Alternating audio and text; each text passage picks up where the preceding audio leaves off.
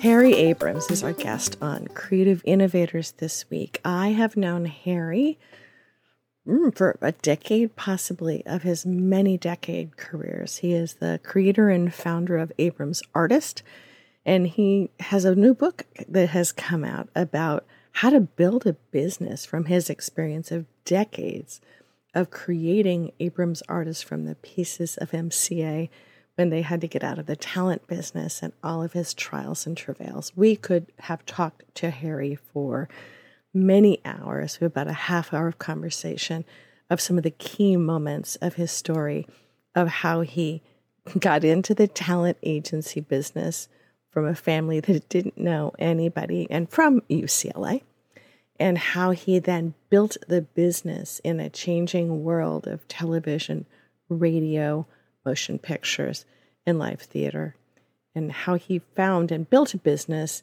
and helped launch a lot of competitors along the way. Enjoy the conversation with Harry. Of note, we recorded it live in his home, so you'll hear all sorts of interesting background noises, and it needed a lot of cleanup, so be patient with the recording. You'll hear a little bit of a clip of his wonderful little white fluffy dog walking by, and a few other wonderful artifacts. So enjoy the recording and enjoy the conversation with Harry Abrams. Harry, how old are you now? I'm 88. 88.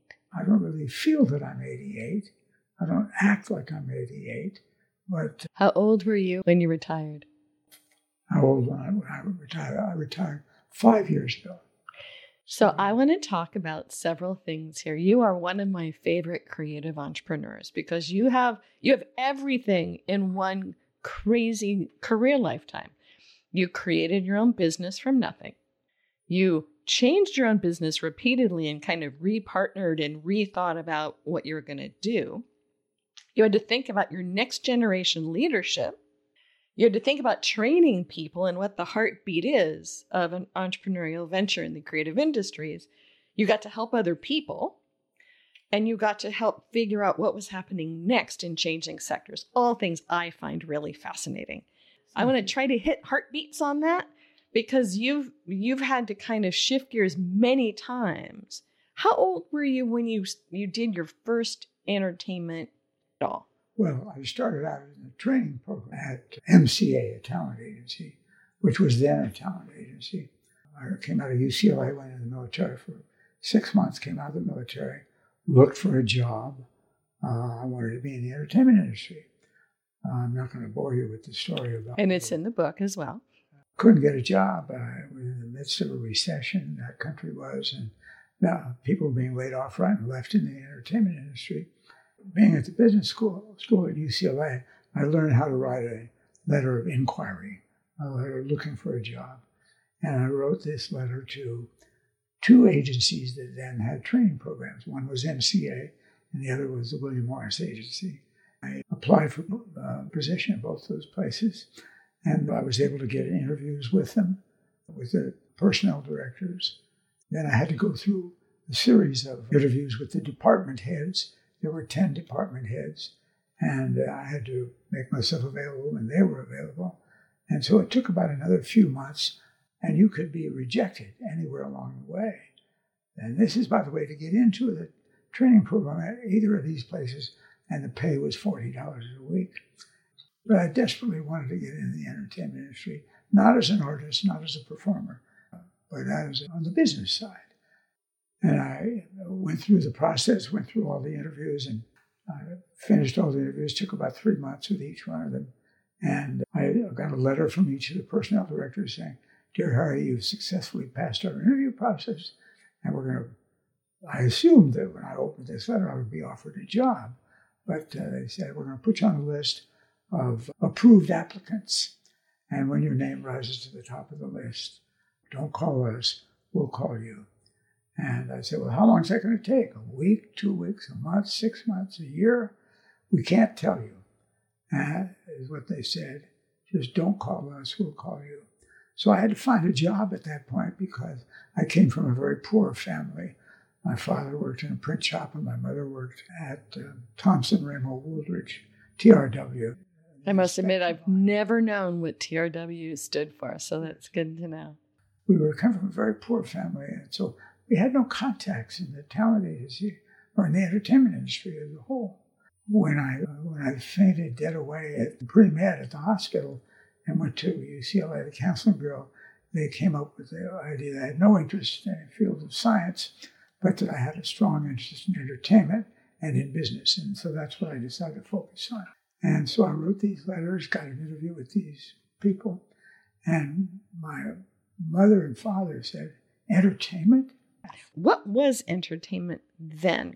Was it live theater or film? What year was this? It was live theater. It was feature film. It was television. Mm-hmm. They were all three active areas of entertainment. And musical performers, the recording industry and all that, the concerts. That's an area that I never got into, or that I didn't want to get into, personal appearances and concerts.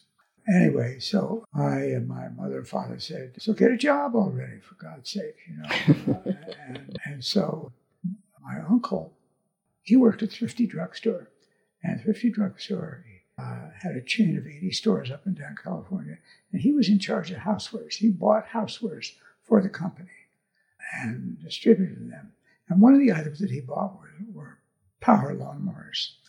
And he dealt with a company, a man by the name of Maury Lober was his name. I remember his name vividly. And he owned a power lawnmower production company in Richmond, Indiana, small farming town 70 miles due east of Indianapolis on the Ohio border. Mr. Lober came into town, and my uncle introduced me to him. And Mr. Lober said, Harry, I'm going to offer you a job. You're looking for a position. I'd like you to come to work for me at the Power Lawnmower Company in Richmond, Indiana. It was called the George W. Davis, G.W. Davis Lawnmower Company. I took the job. I had never been to that. I'd really not been out of Los Angeles at all, with the exception of my 6 months in the service, which was in San Antonio, Texas. I'd always heard about the Midwest and how the values were really terrific and wonderful people came out of the Midwest. So I took him up on his job offer. It was $120 a week, a lot more than $40 a week.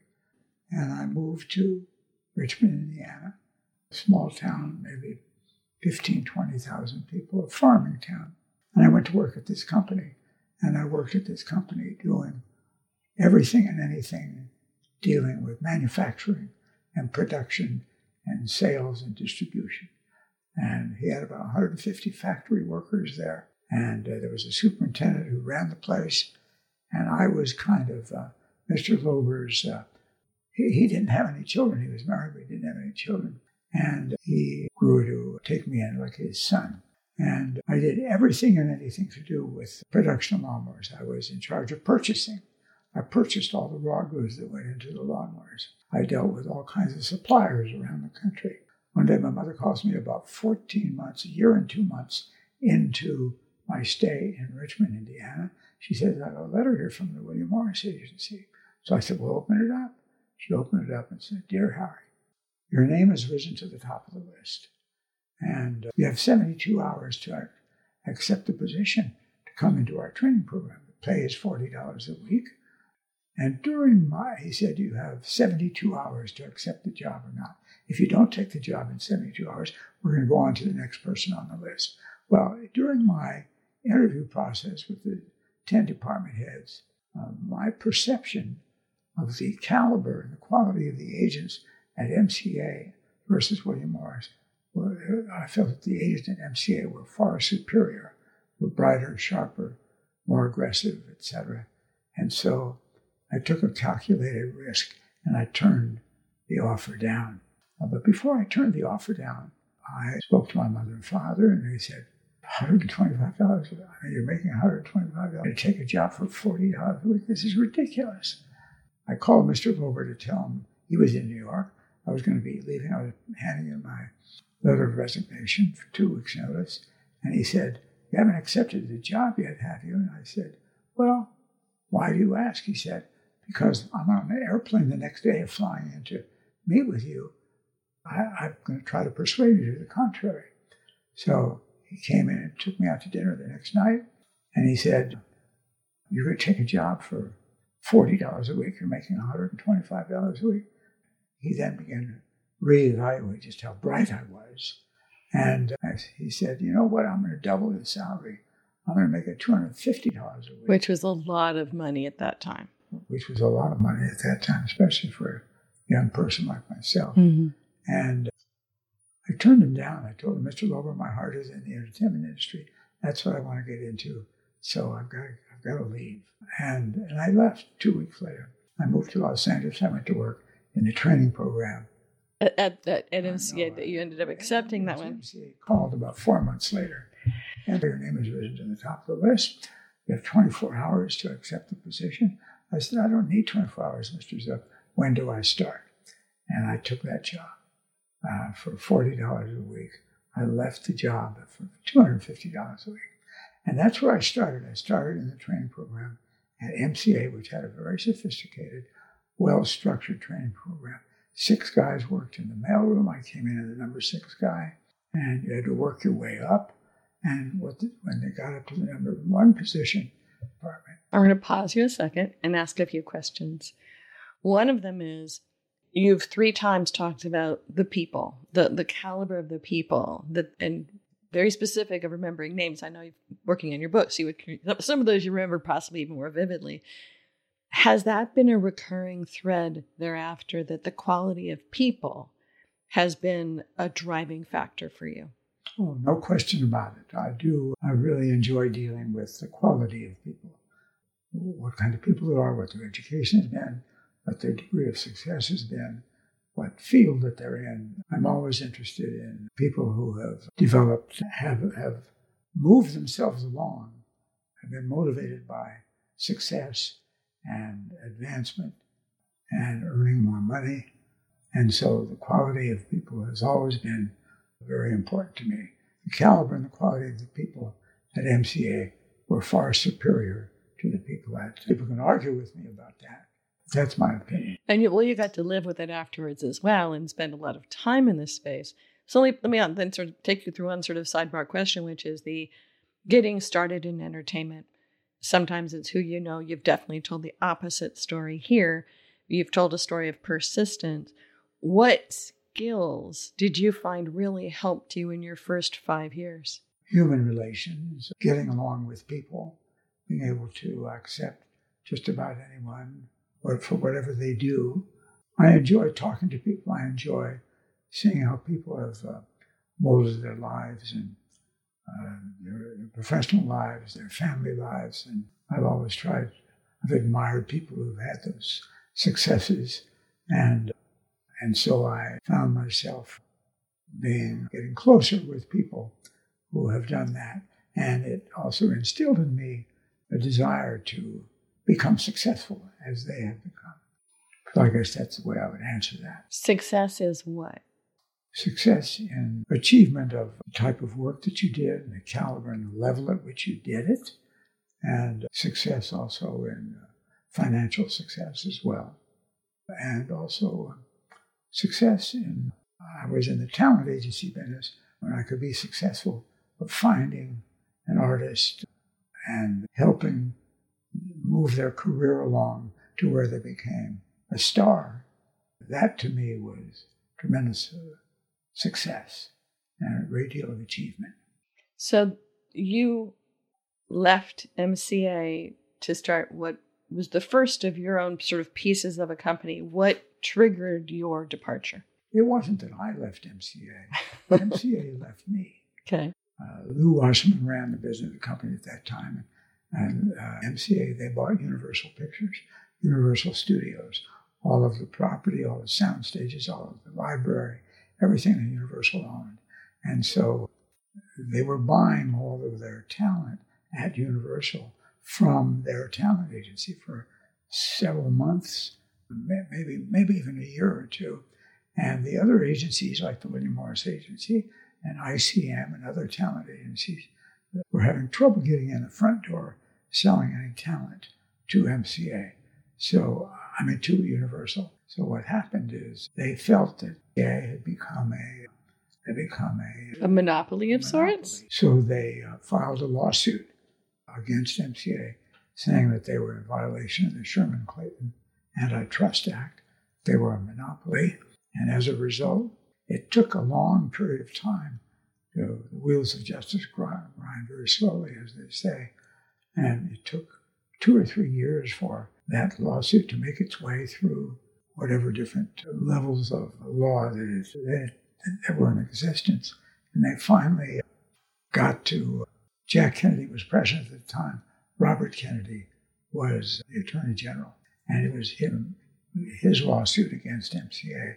And finally they came to the conclusion, the government did, U.S. government, that they were in violation, MCA was in violation of the Sherman-Clayton Antitrust Act. They were a monopoly.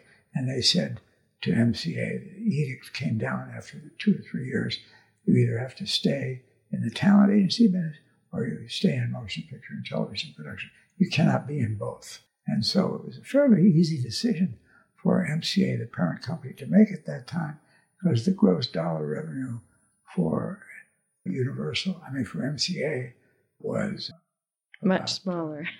80 some odd $million.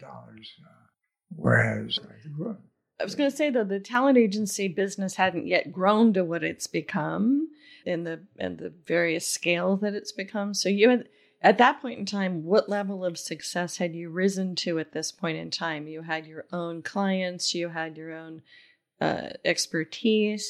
You mean when at that point in time when it split? Mm-hmm. By the way, the directive from the government said to MCA, the parent company, you cannot just dismiss and terminate all of your employees, all your agents. You have to offer them all positions in production, motion picture and television production at Universal.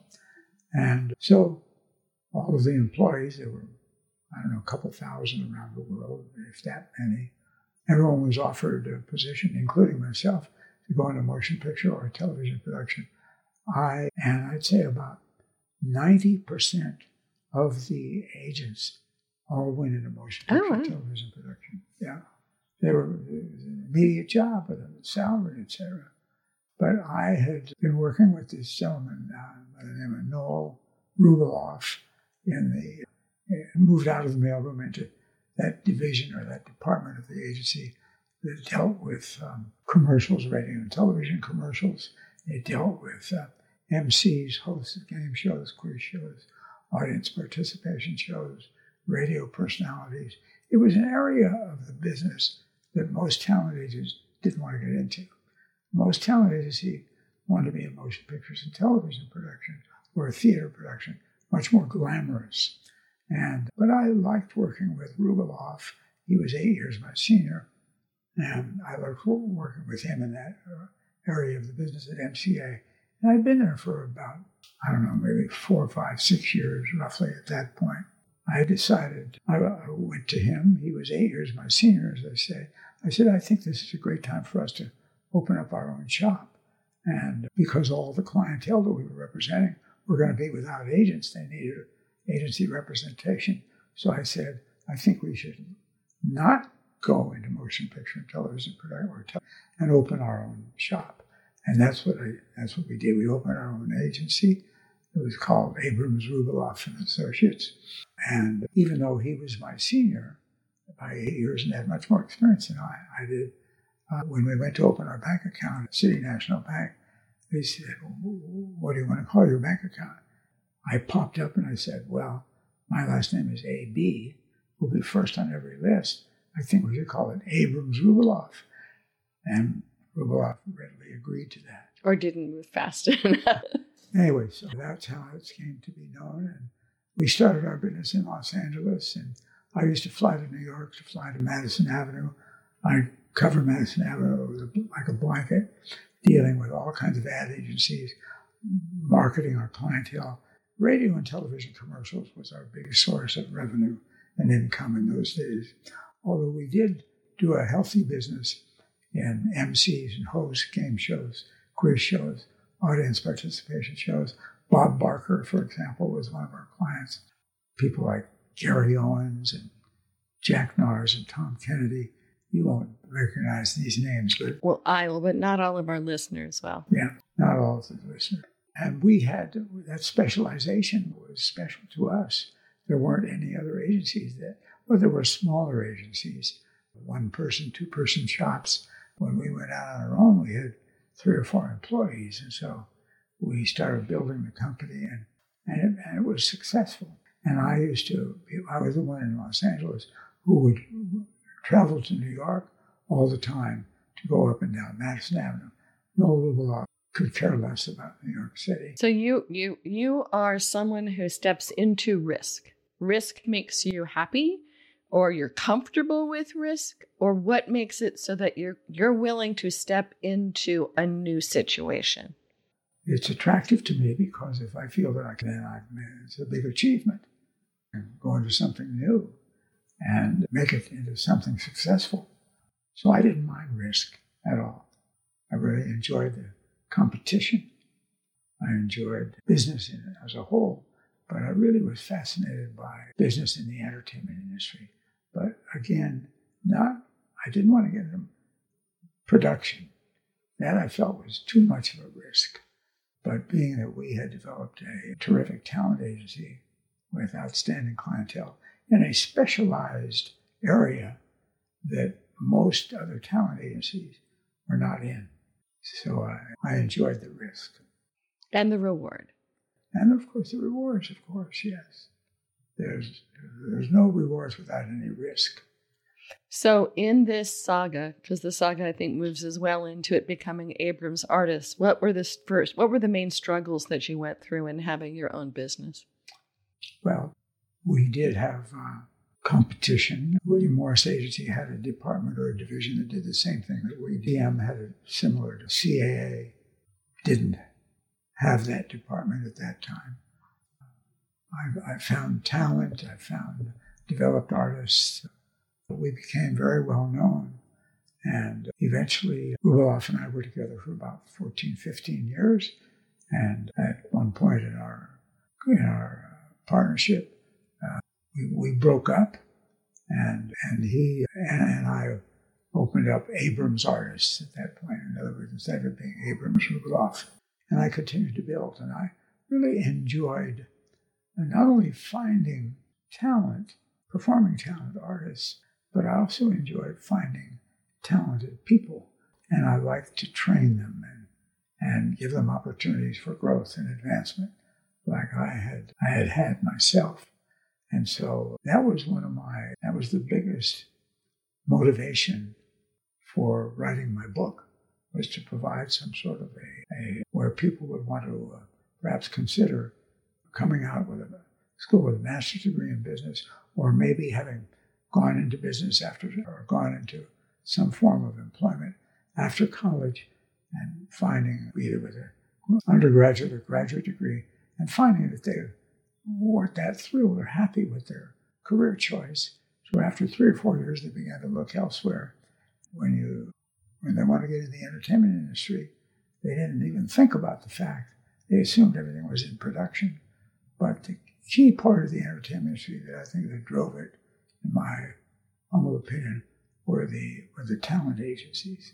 And so I wanted to train people to become talent agents and help people find career choices, career paths in entertainment other than performing, other than as an artist. When we first met now was a few years ago.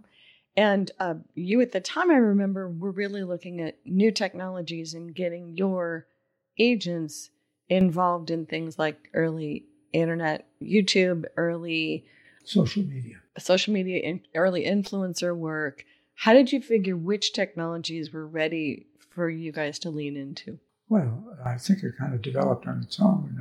Social media became important. I myself I'm not in any of those forms of social media myself personally. In those particular fields, influencers became very, very important. Influencers are the outgrowth of social media, and influencers are people that earn great sums of money, and they have representatives, agents, managers who manage them and help move their careers along. And I felt that was an area that I wanted to dip my toe into. I dipped my toe in, and I began to look for people I myself didn't do it. I hired someone who was a younger person than I, who was much more knowledgeable and conversant with social media than I was, and I hired him to run that department or division of the agency. It's interesting because not only do those influencers,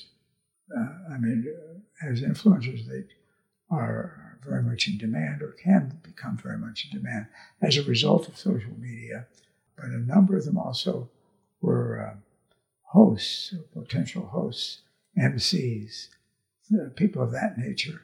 And so I felt it was very similar to what our clientele were all about. I spent time developing a division or a department of the agency. And that department or division of the agency grew to be the most productive of the entire income or revenue of the agency was that department or that division. So I invited my mother and my father to come into my office one day and to sit there or stand there and watch me work and see what I did every day and how I dealt with people. And not only our clientele, but the people that we had to sell our clientele to. And so I had meetings with people, our clients, who were very demanding. And at the end of about a week, my father said to me, both of them said at the same time, "Harry, you're actually practicing medicine every day of the week. You're dealing with crazy people." And so, my dad said, "You can hang your shingle right outside your office door, Harry Abrams, MD." Being an agent, being a good psychologist and social psychologist and understanding how everybody's interior nuts and bolts work. So totally see that. When did you think you were successful? Well, when I thought it was successful when MCA broke up, it was very fortuitous that they broke up, that we were able to go out. I figured we had of an area of the business we had very little competition in. And so I felt we were, I don't know how one measures success, but we were able to pay our bills and employ people and still have money left to profit. Always good. And have your own time, but your time is oftentimes your clients. So you then you retired later than a lot of people. How did you, considering that this business was in many ways tied in with you, even though you hired great people and trained them to work for you, how was that process of moving the company to the next generation? And I know they're wonderful folks and they will hear this, but how did you go through the process of thinking about the next generation of the company? Well, first of all, we started out in a particular area, which was a very small area of the business. And the larger area of the business is when one moves into with performers. Because you ended up in almost every area of the business by the time that you got to be a multi-city, multi-space company. Advertising, the commercials end of our business became a very small end of our business. And we became a full-fledged talent agency in Los Angeles, in New York initially. Well, I was only in New York to begin with. I used to fly out to Los Angeles and market our talent in LA. And eventually I felt we needed to have an office here. And I hired a couple of people from one of our competitors. The Gersh agency had two guys, Scott Harris and Howard Goldberg, guys that I used to send my talent to from New York, because we didn't have an LA office. I'd send them out there. And so they became an affiliate or corresponding talent agency for us. And so we were very close to them when they were at the Gersh office. And then I hired them away, and we set up an office in LA under our title. It was called Abrams. And I put their names on the door, Abrams, Harris, and Gold. Because I was not there, under Screen Actors Guild rules and regulations, someone has to be name value in each of the offices. So I put their names on the door, even though they had no financial or any equity interest in the company. And what happened is we continued to grow and prosper. And first year I had to, they were two young guys, much younger than I was. They didn't know how to run a business. So I would spend a week in LA and a week in New York and help them build the business in LA. But again, they had their names on the door. So people, prospective artists would assume that they were at an equity, even though they did not. And what took place is continued to grow and grow and grow. After about 5 years, the two fellows, Howard Goldberg and Scott Harris, felt that they didn't really need me any longer. So they went ahead and set up their own business, and under the name of originally Harris and Goldberg, until unfortunately Howard Goldberg passed away at an early age from AIDS, unfortunately. And so they changed the name. Instead of it being Harris and Goldberg, they changed it to Innovative Artists. Okay. And that's the name that they have shared. They have kept today. Scott Harris owns and runs that business today. So that was an example of hiring people that then grew into their own business. How did you grow your succession management at Abrams Artists? Well, and I continued to grow and adding more agents from our training program, adding more important clientele, developing them into important stars in their own right. We would develop them. It wasn't always me selling talent that we got from another agency. And the agency continued to grow. When I sold the business 5 years ago now, there were about 150 people working for the company between New York and LA, and in all kinds of different divisions or departments. The only area, including literary, including theater, motion pictures, actors, actresses, the only area that we did not get into was the area of music and concerts and personal appearances. And I really just enjoyed that growth. And we also began to sell. We developed a literary department as well. I wasn't running it myself. I hired literary agents and built the literary department to be very successful. And we would sell talent to writers and directors, producers, but also we would sell packages of where we would represent the entire package of writer, director, producer, actors, actresses, etc. So and I'm going to keep nudging people to get the book because you tell lots of stories in there of people you moved into and helped along with their career. What might be a couple things that you're the most proud of from that work? Well, I've actually fostered, parented not many, but several successful talent agencies of their own today. So I'm very proud of that. Even though they became competitors, I grew trained agents within our company. They worked there 3, 4, 5 years, 6, 7, 8 years, 10 years. And then they went out on their own and grew their own businesses. So I'm very proud of that. Even though they became competition, I was delighted that I had been helpful in teaching them, training them, providing them with a career path where they could earn themselves make a good living. Is there anything we, of course, could talk for hours on this long, wonderful career you've had and the great journey you've had? What haven't we mentioned that might be a good thing to wrap us up here? I'm very proud that I have found a number of performers, artists, actors and actresses, name talent, have built them from literally nothing up to becoming valuable entities in their own right. We may not represent them any longer, or I didn't, because the large corporate agencies would come and we were kind of the people that built their careers. And then when they got to be big enough, large enough, and bringing in enough of an income, the large corporate agency would come after them and steal them away from us. And it wasn't always the case. But I'm proud of the fact that there are several artists, name artists today, that I'm responsible for. Even though I've been out of the business for 5 years, but I helped build their careers. And I'm very pleased with the fact that I played a major hand in developing them into desirable, in-demand artists who were paid great sums of money for their services. And are nice people as well.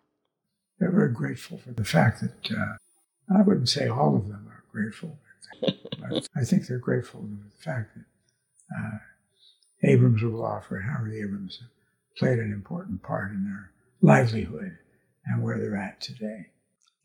Well, you are at all sorts of interesting things now, including being involved here in arts in Los Angeles and continuing to have a touch point of arts a bit in New York when you get out there. If people would like to find your work, we're going to put in the show notes links to people to find your book.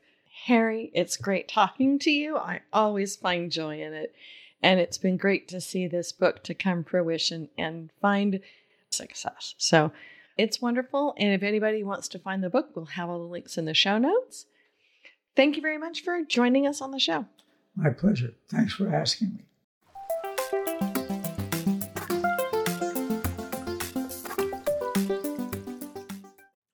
Thanks for listening to Creative Innovators.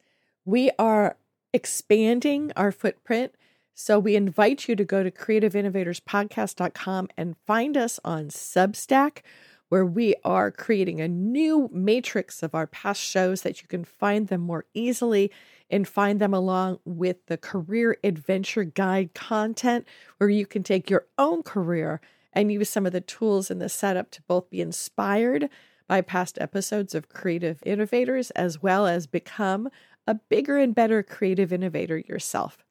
We're also launching in a couple of other platforms this year, so stay tuned and join our lists and find out where else you can find and combine with Creative Innovators in 2024.